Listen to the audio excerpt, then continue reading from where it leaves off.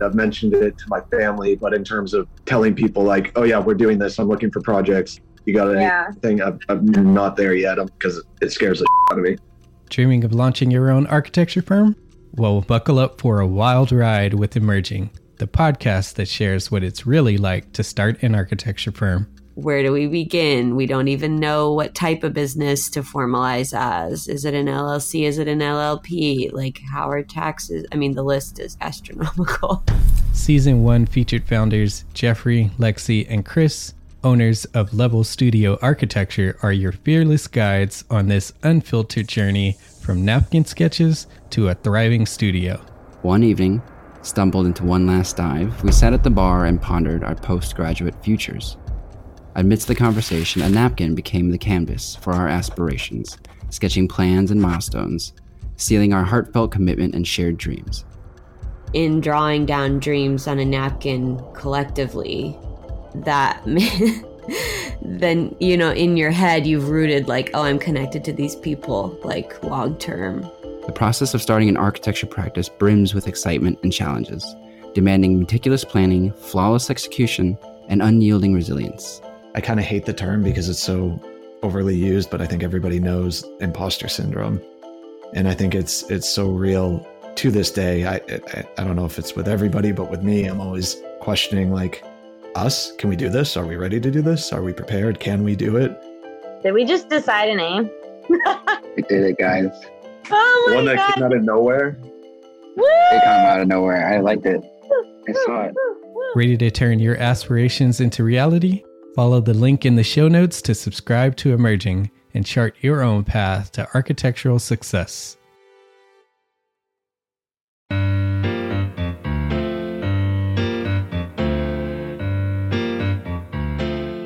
Hello, my name is Demetrius. This is Jason. Hey guys, good morning. And you are listening to Spaces Podcast Express. Thank you for coming back, everybody. Today we have a guest joining us.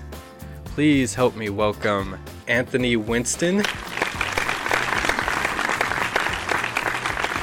Anthony is a professional engineer and has his own company, Winston Engineering. And for the sake of time, Anthony, I'll throw it to you and let you talk a little bit about Winston Engineering, what you guys do. So Winston Engineering was started a little over 5 years ago. Actually, I started it while commuting on the train to downtown LA. So instead of sitting on my phone, I Google how do you start a business and started the company. And I was doing 2 jobs at once. And eventually I started making enough where I could walk away. And what we do now is we provide HVAC, electrical, and plumbing engineering construction permit plans for residential and commercial buildings. When I first started out, it was just electrical because I'm a licensed electrical engineer. But then I started hiring the right folks. And now we provide what they call full MEP packages. Good for you. I love hearing that. Instead of just wasting time on the train figuring stuff out, man. That's awesome. Thank you. We have kind of a mix of listeners, and we try to give people that aren't in the industry a little bit of an understanding of what the different parts of our industry are. Okay. So could you give a quick snapshot of what mechanical, electrical, and plumbing engineers do? Yeah. So starting with mechanical, that's your HVAC system. So heating, ventilation, and air conditioning. Essentially, someone like you, an awesome architect, will give us a floor plan, and based on the room sizes, based on how many windows you have, how hot it gets, how cold it gets, they can run calculations to determine how much heating and air conditioning you need for that space, and how forceful the air needs to be, and how many times the air needs to circulate. In terms of electrical, we take a look at your floor plan, see what equipment you have, lighting, how many outlets, things like that, and we provide a map to provide power to those appliances and ensure that we're not overloading your circuit so that everything is safe. We can also get really complicated with solar systems, battery backups, generators, all 3 put together, right? So if you want to go off grid. And then in terms of the plumbing, it's a similar type of thing as electrical, right? You have a load, which is your sink or your toilet, And then you have your source, which is the utility. So we determine where these items are and provide water to them and also drainage. And then once we create that package, we then give it to the client, they submit it to the city, and if everything goes according to plan, there are no comments, then the contractor can then pull the, I just drew a blank. Permit, there you go. They pull a permit, and then they actually go and build it. Yeah. For context too, MEPs is like a huge checkpoint along the construction process. That's one of the main things that they look at when they're moving down, the schedule and those types of things, when they can get MEP sign off so that they can start the rest of the house. So it's a really, really critical path item in the overall build schedule. I recently wrote an article about kind of looking back at my 5 years in business. It was kind of a blog that I just threw out, just some thoughts, and I equate MEP engineers as the field goal kicker, right? The quarterback can be throwing interceptions, people dropping balls, and then it doesn't matter if the field goal kicker misses the kick, it's your fault. That's a good analogy. Yeah, that's very funny. By the way, the check's in the mail for that. That I'm a great architect. Yeah, that should be a big sum too. Jason, just as some background, Anthony and I actually just worked together on a project that we just got into the city, so that's actually under review. So worked on a cupcake shop in LA. So Anthony and his team stepped in to run the MEP on that whole thing. So turned out great. Just waiting for it to get reviewed now, so we can. Whatever we got to do to get you guys to build some more cupcake shops, I'm down for. Like, I'm good with it. It's funny. I had never heard of that cupcake shop. Am I allowed to say the name? Probably not yet. Okay. Well, it's fairly famous, but I'm kicking myself because I want to go to the cupcake shop, but I can't go. So that's awesome. So I started that project prior to the COVID outbreak, so I got a chance to sample some of the cupcakes and brought a bunch home. I brought like a box home to my wife. So when we were trying to get back out there, but didn't work out. But yeah. So Anthony, what else have you been up to? What are you working on right now? We got quite a bit going on. And when COVID hit in March and we got shut, the state was kind of in quarantine. We took a dip and I started getting a little nervous. But then all of a sudden at the end of March, it took off. And we started doing, people were more concerned about their office spaces in terms of the COVID spreading. So we had clients recommending certain things that they wanted, such as UV lights and, whole house fans and really highly rated vents or filtration vents. So we've been doing quite a bit of those. We've been doing quite a bit of indoor agriculture. We've been working on a large project in Paris. It's actually, I want to say 400,000 acres. Wow. This particular company provides the plants that you see in Home Depot and Lowe's.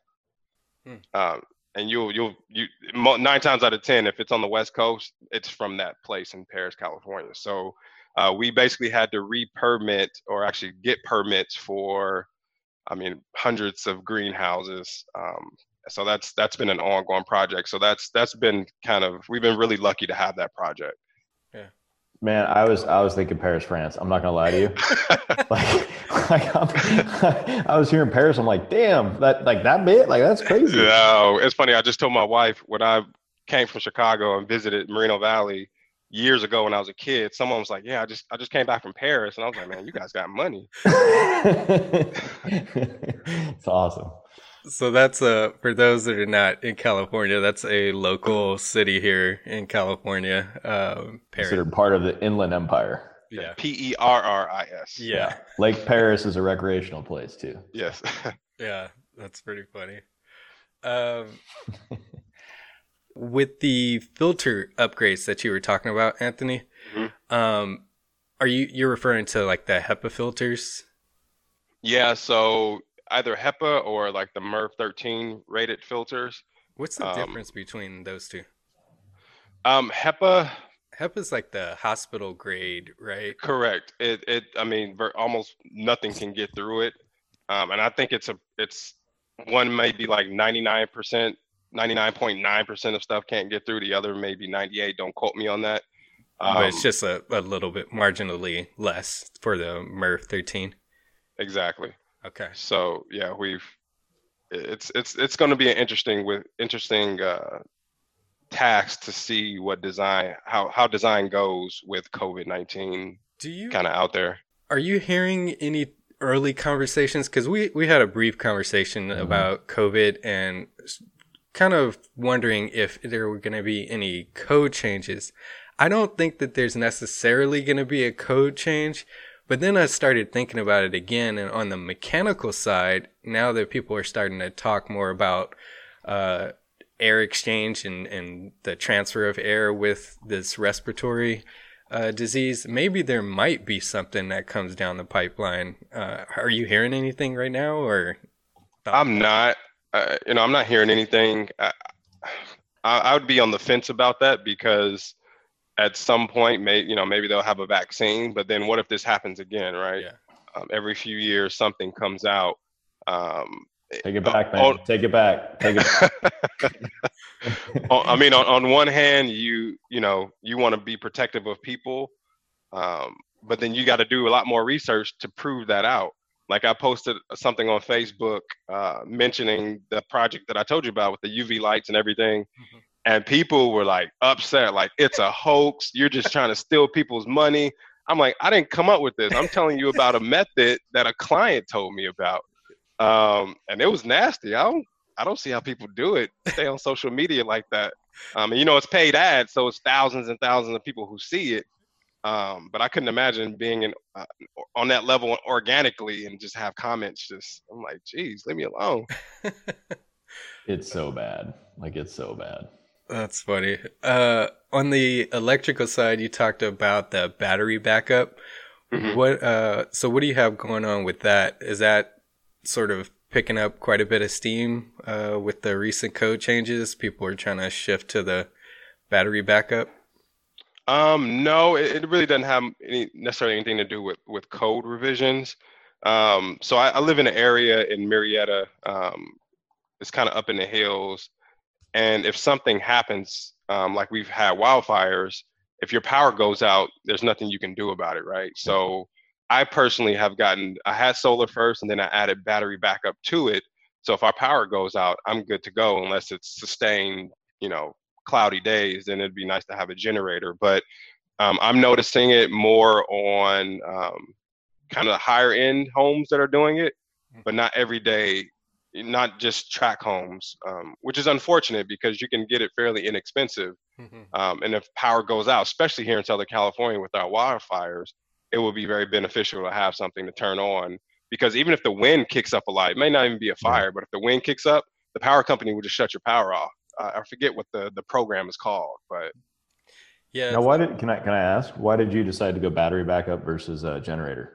Because I mean, it's something we've looked at too, and we have solar, but you can't necessarily add it on. You got to start another system or something goofy about it. But I've always looked at generators as a pretty equal situation too.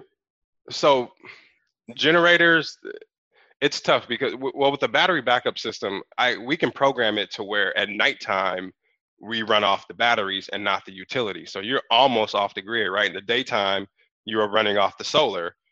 With the generator, you'd be spending money on fuel or whatever, whether that's diesel or propane, whatever the case may be. So that's why we didn't do it. I would only add a generator to our system in case we have sustained cloudy days. Otherwise, we can just keep running. Yeah, it makes sense. So that battery is connected to a solar panel, right? Correct. So the solar system and the battery system are all fed into your inverter, and then an inverter gives you your AC power, right? So the solar panels and the batteries provide you with DC, which is direct current, to your inverters, and the inverter inverts it to AC, which is the sine wave that your house needs. Gotcha. On the plumbing side, I know for the project that we recently worked on, I ended up specifying all Sensomatic, the sensor fixtures for pretty much everything. Are you seeing sort of an uptick with COVID, an uptick on specifying those type of sensor fixtures? Yes, we just wrapped up a teen center in, I want to say it's Compton, and they were really adamant about making sure that they had the touchless sensors. I definitely see that taking off. I'm like, should I invest in a company that does that? Because you're probably going to see much more automated doors, touchless bathroom doors, touchless, sinks and back, hand drying systems. Yeah. So it's going to be interesting. Yeah. I think we should just all get together and make bubbles, plastic bubbles that have HEPA filters on them and whatever, for what's going on, because ultimately it feels like that's where we're going anyway. Yeah. I mean, come on. Did you guys see the desks and stuff they're going to put kids in? I mean, frick. Unbelievable. Yeah, my kids are staying home. We're not dealing with that. I mean, no, I'm not trying to down, anybody who has kids, and if you want to send them to school, that's cool, but I can't do it. Yeah. Yeah, it's bubbles, human bubbles. Didn't we talk about one time construction site bubbles? Didn't we talk about that one time?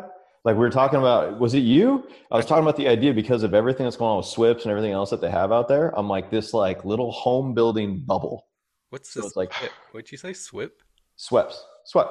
What's that? It is stormwater prevention, pollution, something or other. Oh, okay. It's huge. You know what I'm talking about? Yeah. That way, with everything, you could catch all the fallout, all the dust, all that kind of stuff. We just build these massive, plastic air filtered bubbles for people to build into. I mean, that's where it feels like everything's pushing towards anyways, right? That's funny. Because those SWIPs fines are massive. If you get hit, they're big. So anyway. So I'm sure, especially in California. I don't know if it's in other. I think it's primarily California. Yeah, the wonderful state that we live in. Everybody, I get so many complaints about California. Like somebody will come from out of state, we'll do a design form, and we got Title 24. So I'm specifying all these daylight sensors and occupancy sensors, and they're like, I didn't have this in my budget. What are you doing? I'm like, it's not my fault. Like it's California. You want to build here? Yeah, it pushes their budget way up. Yeah. And then you got CEQA, and it gets crazy. Yeah, it's pretty bananas. And you talked a little bit about the project types that you're working on. Can you kind of talk about that range that you're working on? I don't think you went far into all the stuff that you kind of work on. Yes. So we do residential and commercial. So on the residential side, ADUs are starting to pop up a lot. We've finished 3 of them in the past month. And usually we hardly ever see them. And for anybody who doesn't know, that's an accessory dwelling unit, basically like a in-law suite built onto your house or, in the backyard or whatever the case may be. But we'll do small ADUs, and we've done all the way up to 20,000 square foot custom homes. We do, on the commercial side, we've done tons of Starbucks, right? Super small space, all the way up to an 80,000 square foot kombucha manufacturing facility. We do quite a bit of office space, medical space, done a lot of dental offices, we've done a couple pet hospitals recently, which is kind of random. Cupcake shops, we'll pretty much do anything except the big stuff. Like we won't do hospitals. We just don't have the manpower or anything like stadiums. I refuse to work on anything that deals with prisons. I don't care how small it is. Yeah. But that's just a personal thing for me. But yeah, there's not much we will turn down. Yeah. You mentioned the ADUs. Most housing projects forego getting MEP, or smaller projects forego getting MEP. Is there a reason you think that people are having you do ADU? Is it because of the small footprint and they want to make sure they get it right, or? Well, it's the city that's dictating it, right? Because if you have an ADU, you're tapping into the existing electrical system, you're tapping into the existing plumbing system. So you have to make sure that the house, the main house, still has capacity to give you what you need in that ADU. Got it. Okay, cool. I may be calling you soon. Okay. Paying back for that plug. Yeah. Yep.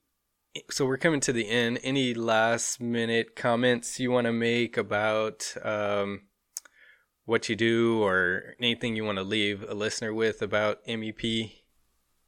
Yeah. If there's, the great thing about MEP is that it's always needed. It, for the most part, it can be outsourced, although sometimes it gets outsourced to India a lot.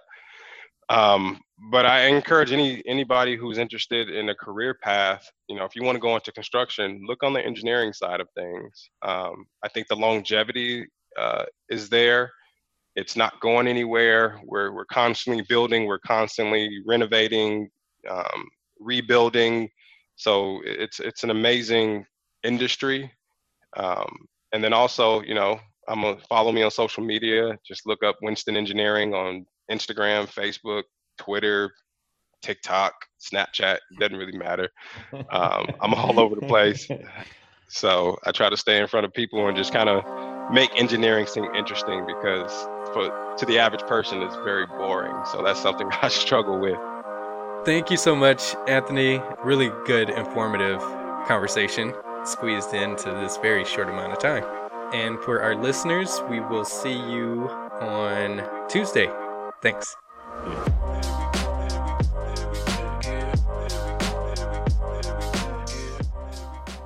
This show is part of the Gable Media Network. You can check out similar content at gablemedia.com.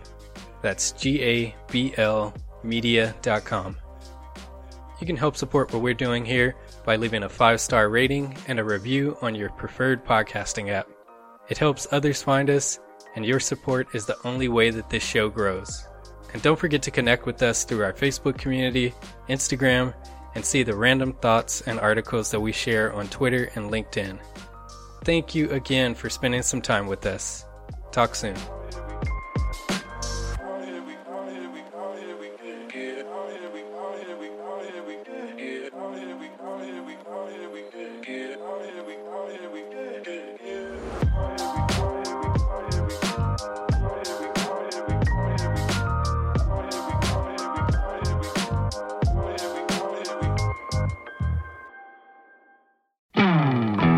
Hey, architecture firm owners and emerging leaders.